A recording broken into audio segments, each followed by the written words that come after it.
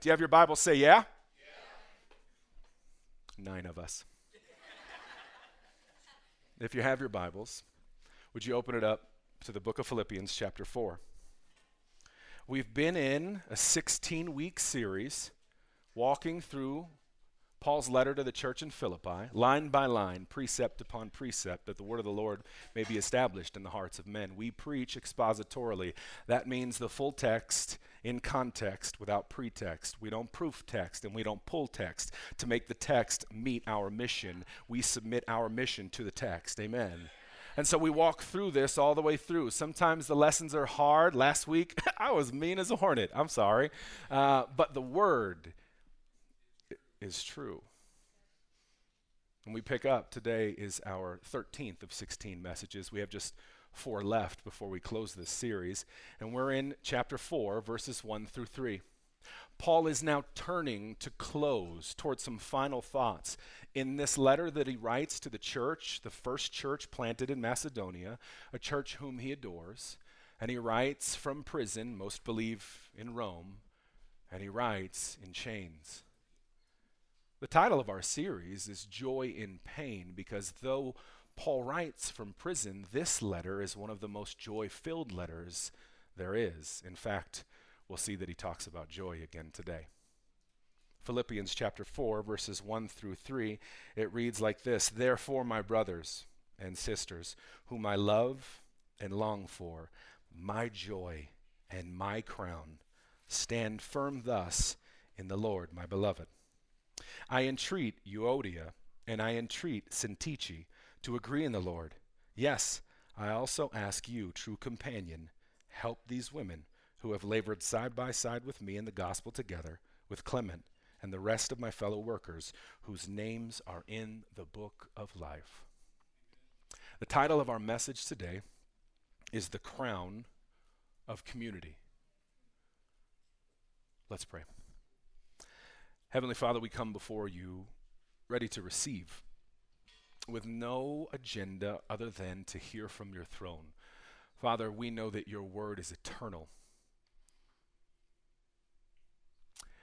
It is pure, it is holy, and it is true. And so, Father, may these words wash us today. In Jesus' name, amen. The apostle here, as he gets ready to close this letter, once again reminds this church who they are to him. This week, I got to spend a few days with other lead pastors from our network.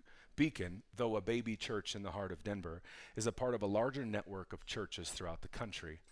And I got to spend a few days with not only my pastor, but some other men who are pastors, and we got to spend time together in prayer. The week before, I mentioned I went to a conference of a roundtable of lead pastors from all across the country, led by an organization that really helps pastors think about church growth. And it was all strategy, and it was like, these are the 9 steps you do to get this many people. And I remember, I think I shared last week, leaving that time feeling pretty empty, actually. Feeling like I was full of strategy, but no spirit. And this week, I got to spend time with my pastor. And for 3 days, we were in San Diego, my favorite city, so that probably helped. And in our conference, the reason we're a part of this network is there were no strategy talks.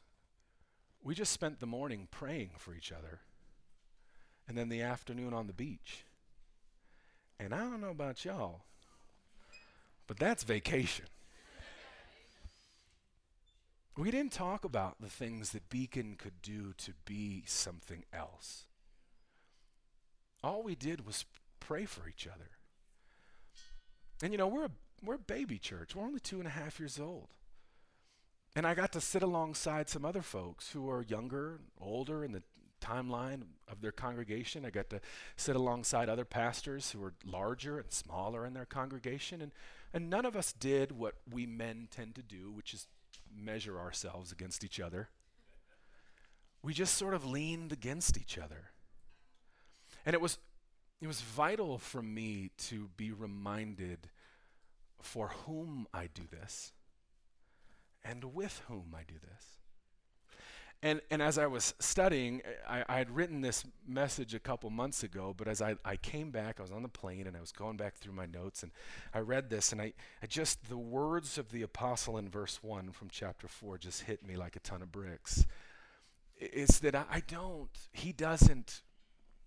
we shouldn't care about the measurement of our fellowship so much as we should care about the men and women in our fellowship. I think if you're a part of any organization that's predicated upon growth or momentum, it's easy to get distracted by the times or seasons when growth seems limited or momentum seems stalled. Put it another way, it's easy to see empty seats. But it's so much better to look at the seats that are filled. And Paul writes to this church, and he can't see who's in the seats at all because he's in prison. And he writes to this church and he says, my beloved, oh, my brothers and sisters, I love you. And it just had me thinking, this pastor, like all pastors, like all believers, should think about this as more than just a place we attend on Sunday, and altogether more like a place we belong every moment of the day. First point I want to make to you today is that Paul is writing not to a church, but he's writing to a brotherhood of believers.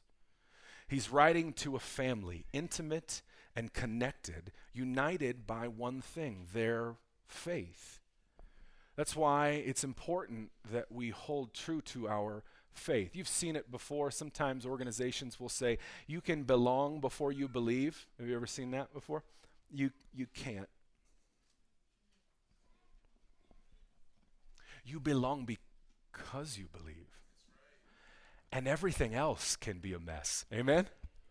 That's the way we aim to build this fellowship, which is, do you want to know Jesus? Yes. Do you know Jesus? Yes. Great, you belong. Yeah, but I'm kind of a walking disaster. Great, so are we.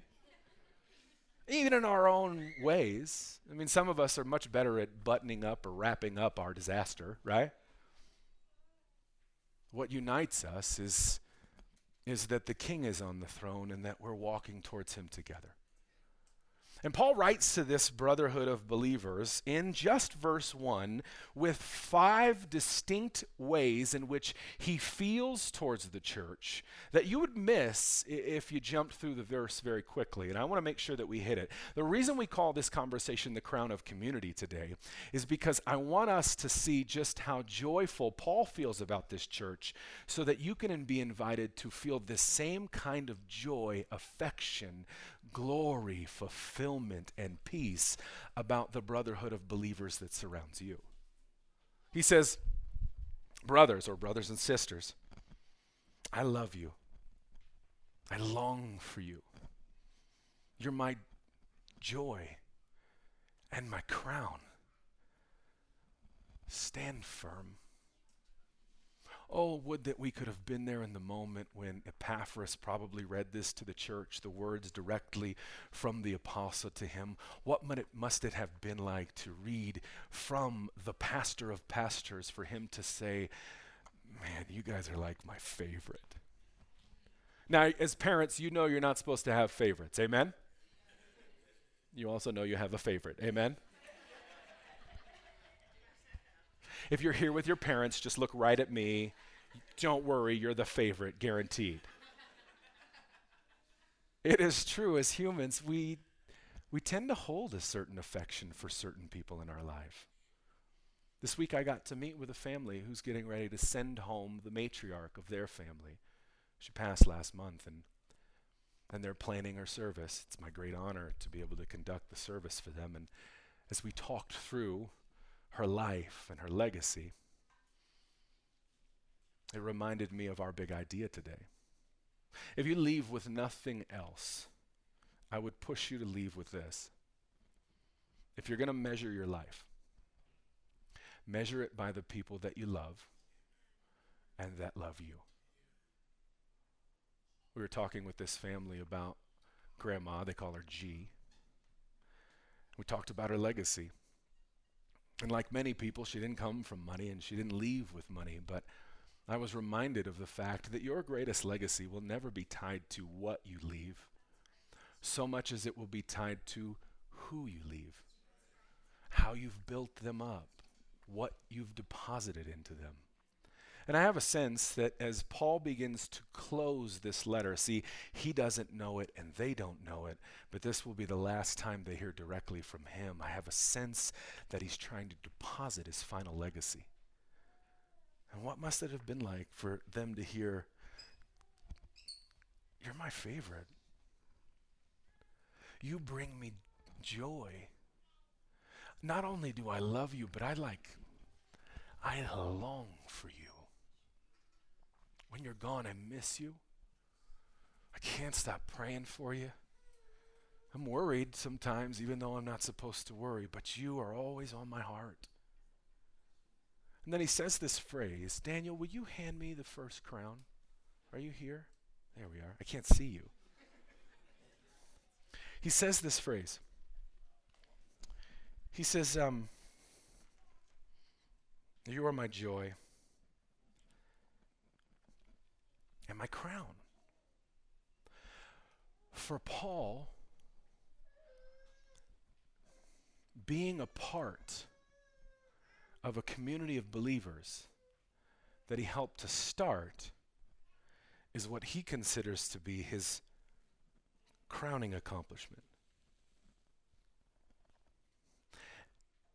This from the apostle who was known as the Pharisee of Pharisees, the teacher of teachers, the single most accomplished rabbi that this time had known. He had a list of accomplishments a mile long. We talked about it about 4 weeks ago. And he says, but when it's all said and done, I count that for nothing. You know what I do count? Us. This is the thing I'm most proud of. And a crown is an important thing for us to consider. Paul is not talking lightly about crowning, for Paul clearly knows who belongs wearing the crown in his life, and he would rarely, if ever, place himself on a throne. But when he says there will come a day when the elders will stand before the king, and the Bible tells us that they will cast their crowns before him, he says, you know what that crown will be? You know, my most amazing accomplishment that I would be honored to throw at the feet of my God and worship and surrender. You know who it is? The thing I'm most proud of, it's us. When I think about you, I just think I can't wait till I can stand with Jesus and say, I made us. I walked with us. I built a sense of community and unity and submission to you. And I hope that you don't see this teaching as just one pastor talking about his church. Although I'll tell you, it's exactly how I feel about us too. I don't want to get all emotional today, forgive me. Right before we end third song, I come up right there. And I pray. Anything else that's in me that needs to go away, God, get rid of it. Sometimes I turn my microphone on and sing. You don't know that part. That's all right. They're like, dang, somebody's off key. And usually I just sort of wait for whoever's leading worship to sort of give me the nod that they're ready for me. And today I was just standing there listening to you worship in this basement. And I was able for a moment to just cast aside all of the things that worry me. And I just can't believe that we get to be a church. I don't know if you see it like I see it, but it's so doggone cool. That there is this church in this city that hates our God, in a comedy club that makes fun of our God, rushing together to be together. There are students here from CCU. There are people who have lived on the streets, people who have been addicts. There are mothers and fathers, sons and daughters, people from all walks of life. We have rich and we have poor, and none of that matters because we believe the same thing. And I'm standing over there this morning and I'm just like, man, this is it, brother. Like, what? People are like, how big is your church? I'm like, it's the freaking biggest church you've ever seen, man. Oh, I love this place. I hope that when we talk about these things today that you won't see this church as Paul's crown or CB's crown, but his crown on your head. You see, Jesus is the crown of the church. Amen? He is the head of all things, and we his body. And everything that we do is meant to glorify him. But the way that God gets great glory is through us. And so we take the first crown and we put it where it belongs. Right there for King Jesus. Amen? But here's the other thing. There are many of you in this church who are actively engaged in building the us that is here. And there are these markers by which we might identify people in this church whom God would crown and say, in that church, that person is the way I want to get my glory through that attribute. Paul says, I love you. And right now, there's somebody in this church who is known by you and by me by the way in which we are loved by them. This morning, I asked our volunteers to consider who might be one of those people. Daniel, would you bring me the next crown for the person in this church who loves us well? And if you're on our team today and I asked you, who might that be? LQ. Would you come here, LQ?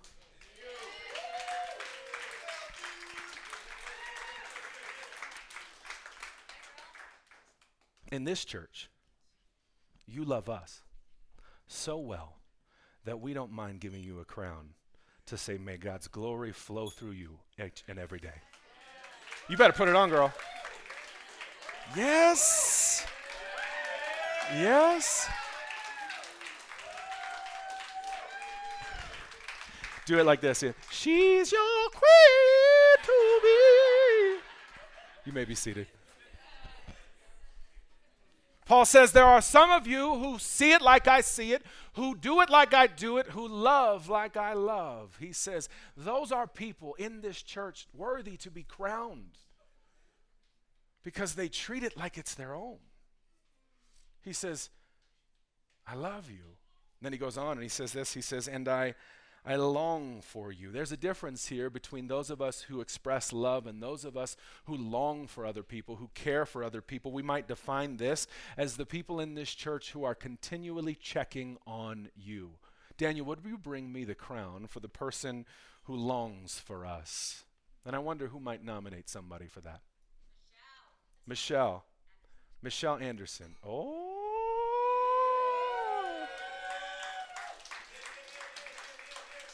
You do check on us, huh? That's fun. Today, I might give you this crown as an expression of the glory of the Lord that radiates off of your life in the way that you check on us, care for us, and watch over us. I'll see you. Amen. You may be seated. In a minute, I'm going to ask all y'all to wear your crowns. You don't have to wear it right now. Paul says, I love you, I long for you, and then he shifts to talk about who they are to him, not just the way that he feels, but the way that he identifies themselves. He says, you are my joy. And if you don't know about Beacon, one of the fruits of the Spirit is joy. And in fact, as a church, we've decided that the fruit of the Spirit, found in Galatians, that we want to be known for most is joy. And I love that Paul writes this. Daniel, would you bring me the crown for joy? Oh, it's all loud. Deontay. Thank you, Daniel. All right, Deontay, come over here.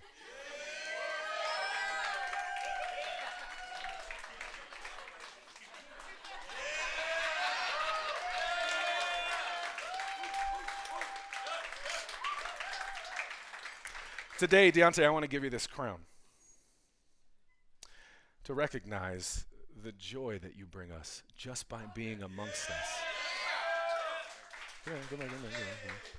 I love you. Yeah, put it on.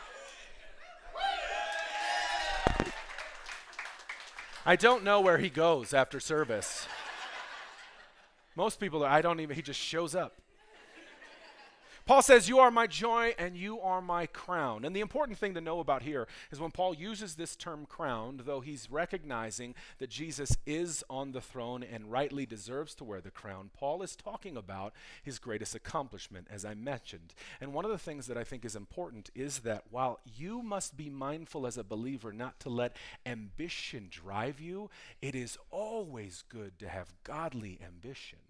The difference is whose will is leading the way. Because many of us, we got some goals and hopes and dreams, and we're really trying to invite Jesus to give us the money to make it happen, right? But the way it's supposed to work is, Jesus, what are your hopes and dreams for me? And I'll do whatever it takes to chase after that. Daniel, would you bring me the crown for the accomplishment, crowning, or missional person? Sierra. Come on.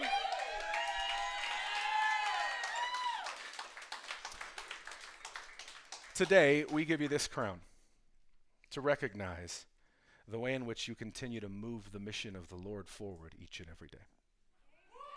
Thank you. Perfect. It's beautiful. He says, I love you, I long for you, you're my joy, you're my crown. And then he gives them a command. And he only gives them this command after he's told them about his great affection for them. And I think this is important for us to remember. Paul always does it right when he has a correspondence with people whom he loves. Meaning, he doesn't mind sending a rebuke. Amen? Because correction is good for us. Amen. But too much rebuke, too much truth, without love, without relationship, without covering or care, well, then it just feels like attack. And Paul means to set things right with them in this chapter. But before he does any of that, he makes sure that they know who they are with him together. He says, I love you, I long for you, you're my joy, you're my crown. Now listen, stand firm, beloved. He is making a clear and honest call against lethargy, laziness, and backsliding. And I think it's very important that we follow the same mandate for us as believers today, especially in this, the 21st century, the post-Christian century, where if you're really being honest, you got a lot more fun options to do every day of the week other than church. Amen? And so he writes to the church and says, even if you made it here today, please don't get it twisted. Please don't get tempted. Please don't fall by the wayside and think that you can do it halfway sometimes. Paul is trying to push us to say, if you're really going to do this Jesus thing, be all in, week in and week out, faithful in your service, generous in your giving.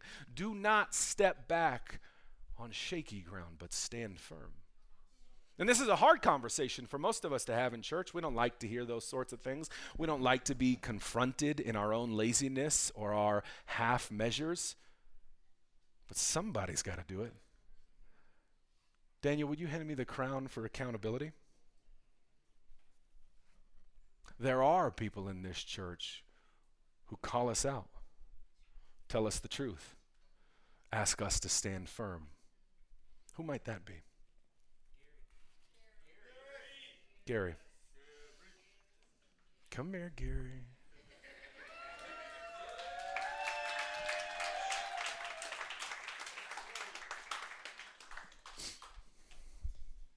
Gary also does everything at this church. Is that true? Okay. And just 2 weeks after surgery, you're here today. Thank you. Gary, today we give you this crown to say thank you for telling us to stand firm and to hold us accountable. Amen. Good. Love you. Love you. Now, I want for a moment to consider that Paul is going to make a transition. Paul has begun this conversation, and like I said, you might miss the marrow of this conversation by reading just through the first verse of chapter 4 and thinking it's just a greeting, and it is a greeting. But if you know anything about the word of the Lord, it's living and it's active and it's packed full, and if you skim it, baby, you're going to miss some good stuff. And he sets the stage with 5 ways in which he sees the church. 5 ways in which we could identify ourselves within the church. There are those who love us, who care for us, who lift us up, who encourage us, who call us out. And then it gets a little harder. Would that I could tell you that our church, all churches, the capital C church, is just full of joy. But sometimes it's not. Amen? Sometimes the crown of Jesus that rightfully has its place at the centerpiece of our lives is sometimes cast aside, that it might be set over here for, well, just a moment. As Arthur said, you remember he was telling us about the offering and how he took a week off from giving, 1 week. Just let me take a break. Have you ever done that before? Jesus, just give me a little time to myself. Let me take a Sunday off. Let me just put you right here for a second.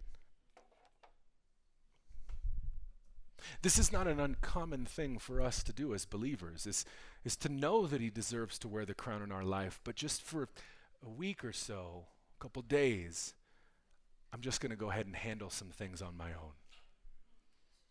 Paul writes about that in verse 2. He says, I entreat Euodia and I entreat Syntyche to agree in the Lord. And what he's doing in this moment is not just talking about the brotherhood of believers, but he's very clearly, right now, very directly, in his church and in ours, talking about the value and the importance of the proper authority and our agreement. And what happens is when we take Jesus out of his rightful place, when we remove him from his position of authority, even if just for a moment, we oftentimes lose our ability to continue to walk in agreement. Remember, I told you that you can belong here, but it's based on whether you believe what we believe here.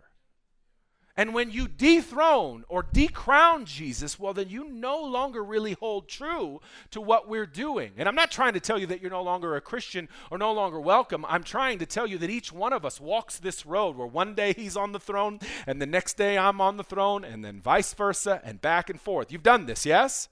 What happens when we live like that is we very easily fall into moments of disunity and disagreement. Why? Because his will is not the will. Sometimes my will is the will. How many of you, not today, have come to church in a bad mood? Amen. Ha! Right? I've never done that, not me. Oh my gosh, are you kidding me? I've come to church almost every Sunday. The enemy wants me in a bad mood. I see like trash on the floor. I'm like, well, that's it. Church is over. No one cares about anything. And the reason for that is because sometimes I'm in my own head, thinking about my own will, telling Jesus, I'll lead church today, we'll come back to you afterwards. I'll handle my marriage today, we'll come back to you afterwards. I'm going to have this conversation with my kids today, we'll come back to you afterwards. I'm going to manage my finances. If I mess it up, I will definitely come back to you. And we follow our own will. And our own will often leads us on paths that run into each other. And so Paul writes about this in only a way that Paul could. In verse 2, he personally and by name calls out 2 women in the church who are in disagreement. So you didn't know because their names are so weird. Let's call them Eunice and Cynthia. He says, now, having said all that, Eunice, Cynthia, in front of the whole church, y'all got an issue. And it needs to end now. So, hold on to your britches. No, I'm kidding. Oh my gosh, can you imagine that? You, stand up. You, hug, shake. No, of course not, right? But this is what Paul is doing in this moment. Because the Apostle Paul has set this church and the cornerstone upon which it's built, because he is the pastor of pastors, because in this season people understood authority and would follow it when it was in line with the Lord, Paul has no problem speaking truth into a room where mistruth has taken root. But for a moment, I wonder what it was like to be Euodia or Syntyche. Because you've been in church and had a conflict with somebody. Amen? You ever be like, I just hope I don't see them today. And then you see them. Ugh. Am I right? Sometimes the conflict is in your own home. And you're like, I just hope when we get to church I don't see them for the rest of the day. We put these kids in kids' church. You know how sometimes you just... I don't want to go. You have to go. What must it have been like for these two women who are in conflict to be called out directly by their pastor amongst their peers and be called to the table and said, it is time that you come to agreement. Original translation is this: be of one mind, think the same. And the reason he uses this language is because right now you're not thinking the same. And if we really belong here based on what we believe here, then you have to be believing the same thing. And when there is disunity in the church, and makes no mistake, there is always disunity in the church. It is the enemy's favorite attack. When there's disunity, we have to fix it. But guess what? We never fix it. How many of you still have a grudge over someone that you haven't talked to in years? You're just still mad. Still mad. And they don't even know why you're mad. You ever get a text from somebody that reaches out and they love you and they want to talk to you and you're mad at them and they don't know you're mad? And you got to ignore them and try to figure out how to let them know you're mad without saying that you're mad. You leave them on read or whatever it is. You reply with K.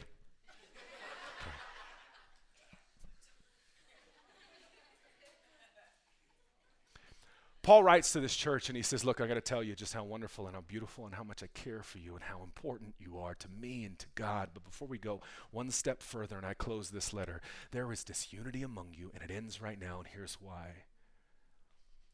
Our community of believers is marked by what we believe and whom dwells within us. You see, if you are blood-bought and saved by the grace of God, well, then the Holy Spirit dwells in your heart. But you have to remember that the Holy Spirit is a dove marked by peace. And the Holy Spirit doesn't dwell where there's chaos.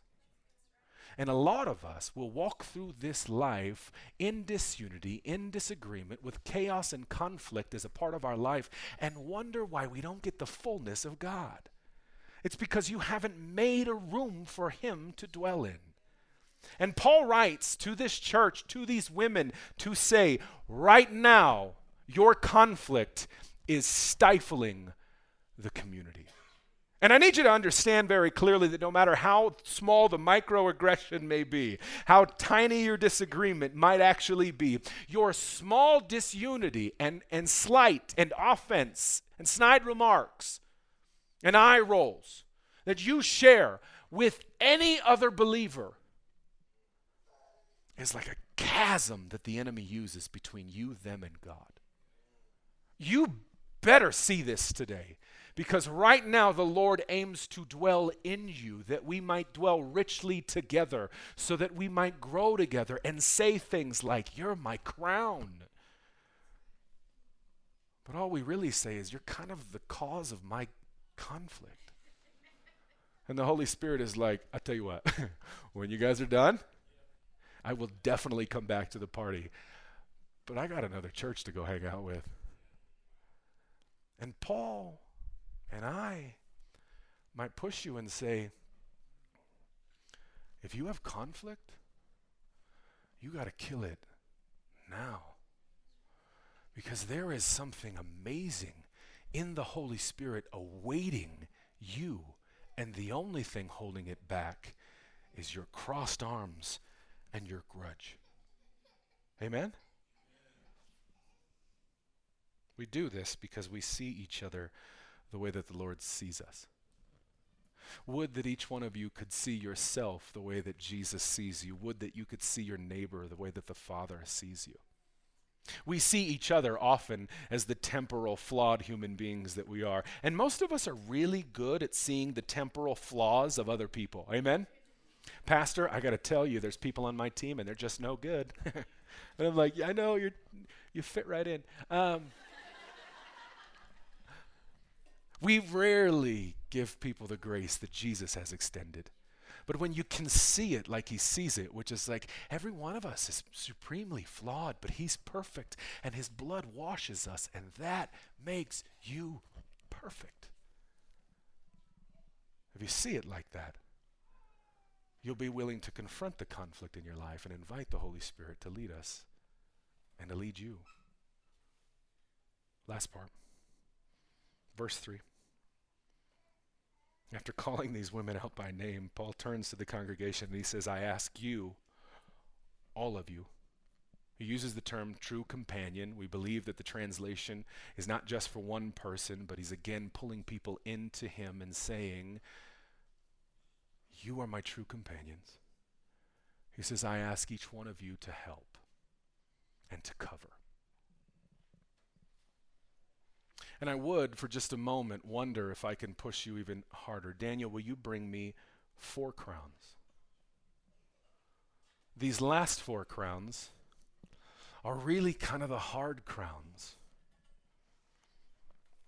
You see, in verse 2, when the apostle calls people out, he's demonstrating a model for us that there are some people who have authority to speak the truth, even if you don't like it. Amen? And that's usually reserved for the speaker on the pulpit, but if you belong to a church where only the speaker on the pulpit has authority, then you might be at a concert. Amen? Because he might say, lift your hands up. Everybody say, hey. And you're like, yeah. But you kind of need somebody in your life that's like, you're acting in sin. And you're like, I know. You're stuck. You're messing up. Why are we living like this? There's got to be more. You see, if Gary's going to hold you accountable, someone's got to tell you the hard truth that Gary can hold you to. But part and parcel to that is the person who has authority must also be able to work well with the person with vulnerability. You see, neither of these two things work outside of community. I mean, I've met a lot of people who have titles and crowns and authority, but no congregation. And I've met a lot of people who are vulnerable, but don't know where they're going. And these two crowns, they match each other. One with authority and one with vulnerability. And I wonder today if there's someone in our congregation who might fit this one. Melody. Mel, where are you? There you go. Come on. I'm going to have you wait for just a second because this other crown goes alongside you. The person who's vulnerable. Italia. Come on down.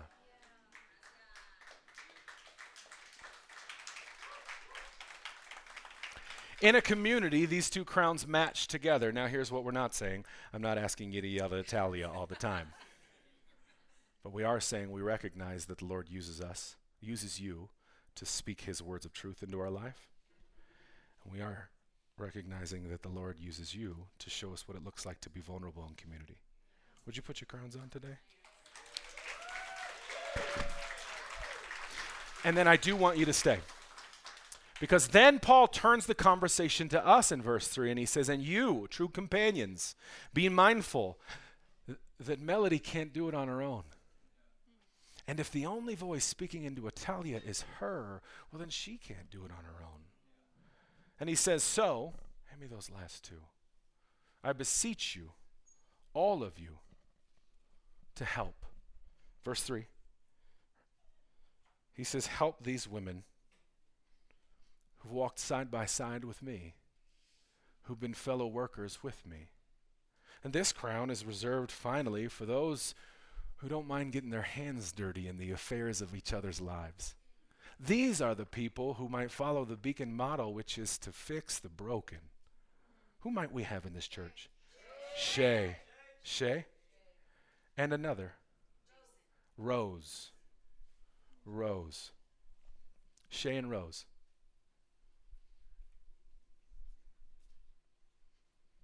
In this church, if we are to be who we're called to be, if we are to be like a church that Paul would call his crown and his joy, well, then we would recognize that Jesus gets his great glory through those of you who help us on the journey.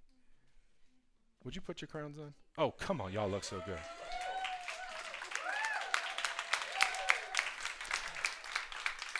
Now I'm going to ask the rest of you who have received a crown to come on down.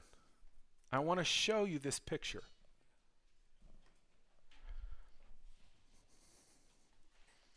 See, you might just think that you want to go to chapter 4 and just read about what we're going to talk about next week, the peace of God and the things that are honorable and noble and pure and gentle. But we don't get there unless we figure out who we are to get there. Amen?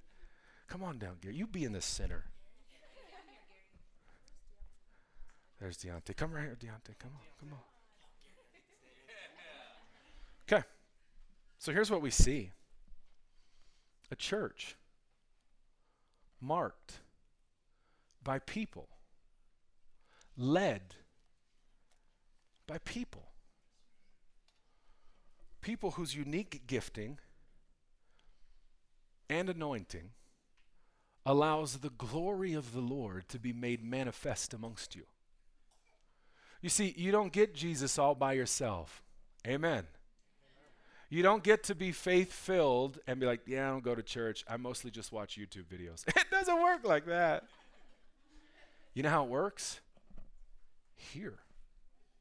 With people who would love you, who would lift you up, who would encourage you, call you out, hold you accountable, who'd model vulnerability for you. Because here's what I want you to see, is that when they wear their crown, each one represents a jewel in the crown of the king who wears his crown and through them is daily crowned in our community. You see, Jesus wants to show you what it's like to be vulnerable. So he prays in the Garden of Gethsemane, if there's any way out, please let me have it. And then he lives through Italia that you might see it. He wants to hold you accountable and say, you are a slave to your sin, and unless you follow me, there is no way home. And he writes those words that you might read it, and then he sends you Melody. He sends you Gary to hold you accountable. You see, in the community, the crown is Jesus, but the jewels are us. I invite you to church every week so that you would shine brightly. Nothing more, nothing less. We don't care about attendance. We care about you being attentive to what the Lord has done and wants to do through you. Amen?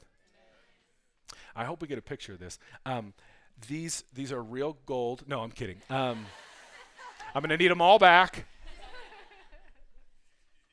Would that you would long for a crown of your very own, so that one day you might cast it before the King. Would you bow your head? Heavenly Father, we love you. We thank you today for community. We thank you for Jesus, who chooses to demonstrate his glory, his greatness, and his goodness to those whose names are written in the Lamb's Book of Life, through those whose names are written in the Lamb's Book of Life. God, today, we ask that you would show yourself faithful through us, that you would use us in spite of ourselves to bless others so that they might know you like we know you. And God, in this journey, we ask that our service would not just be labor, but it would also be calling. So, Father, as we set our hand to the plow, to love and to lead as you've loved and lead us. I ask that you would give us a filling along the way, that as we do your work, we too would eat from the fruit of your vine each and every day. In Jesus' name, amen. Would you stand to your feet? Let's worship once more. You may be seated.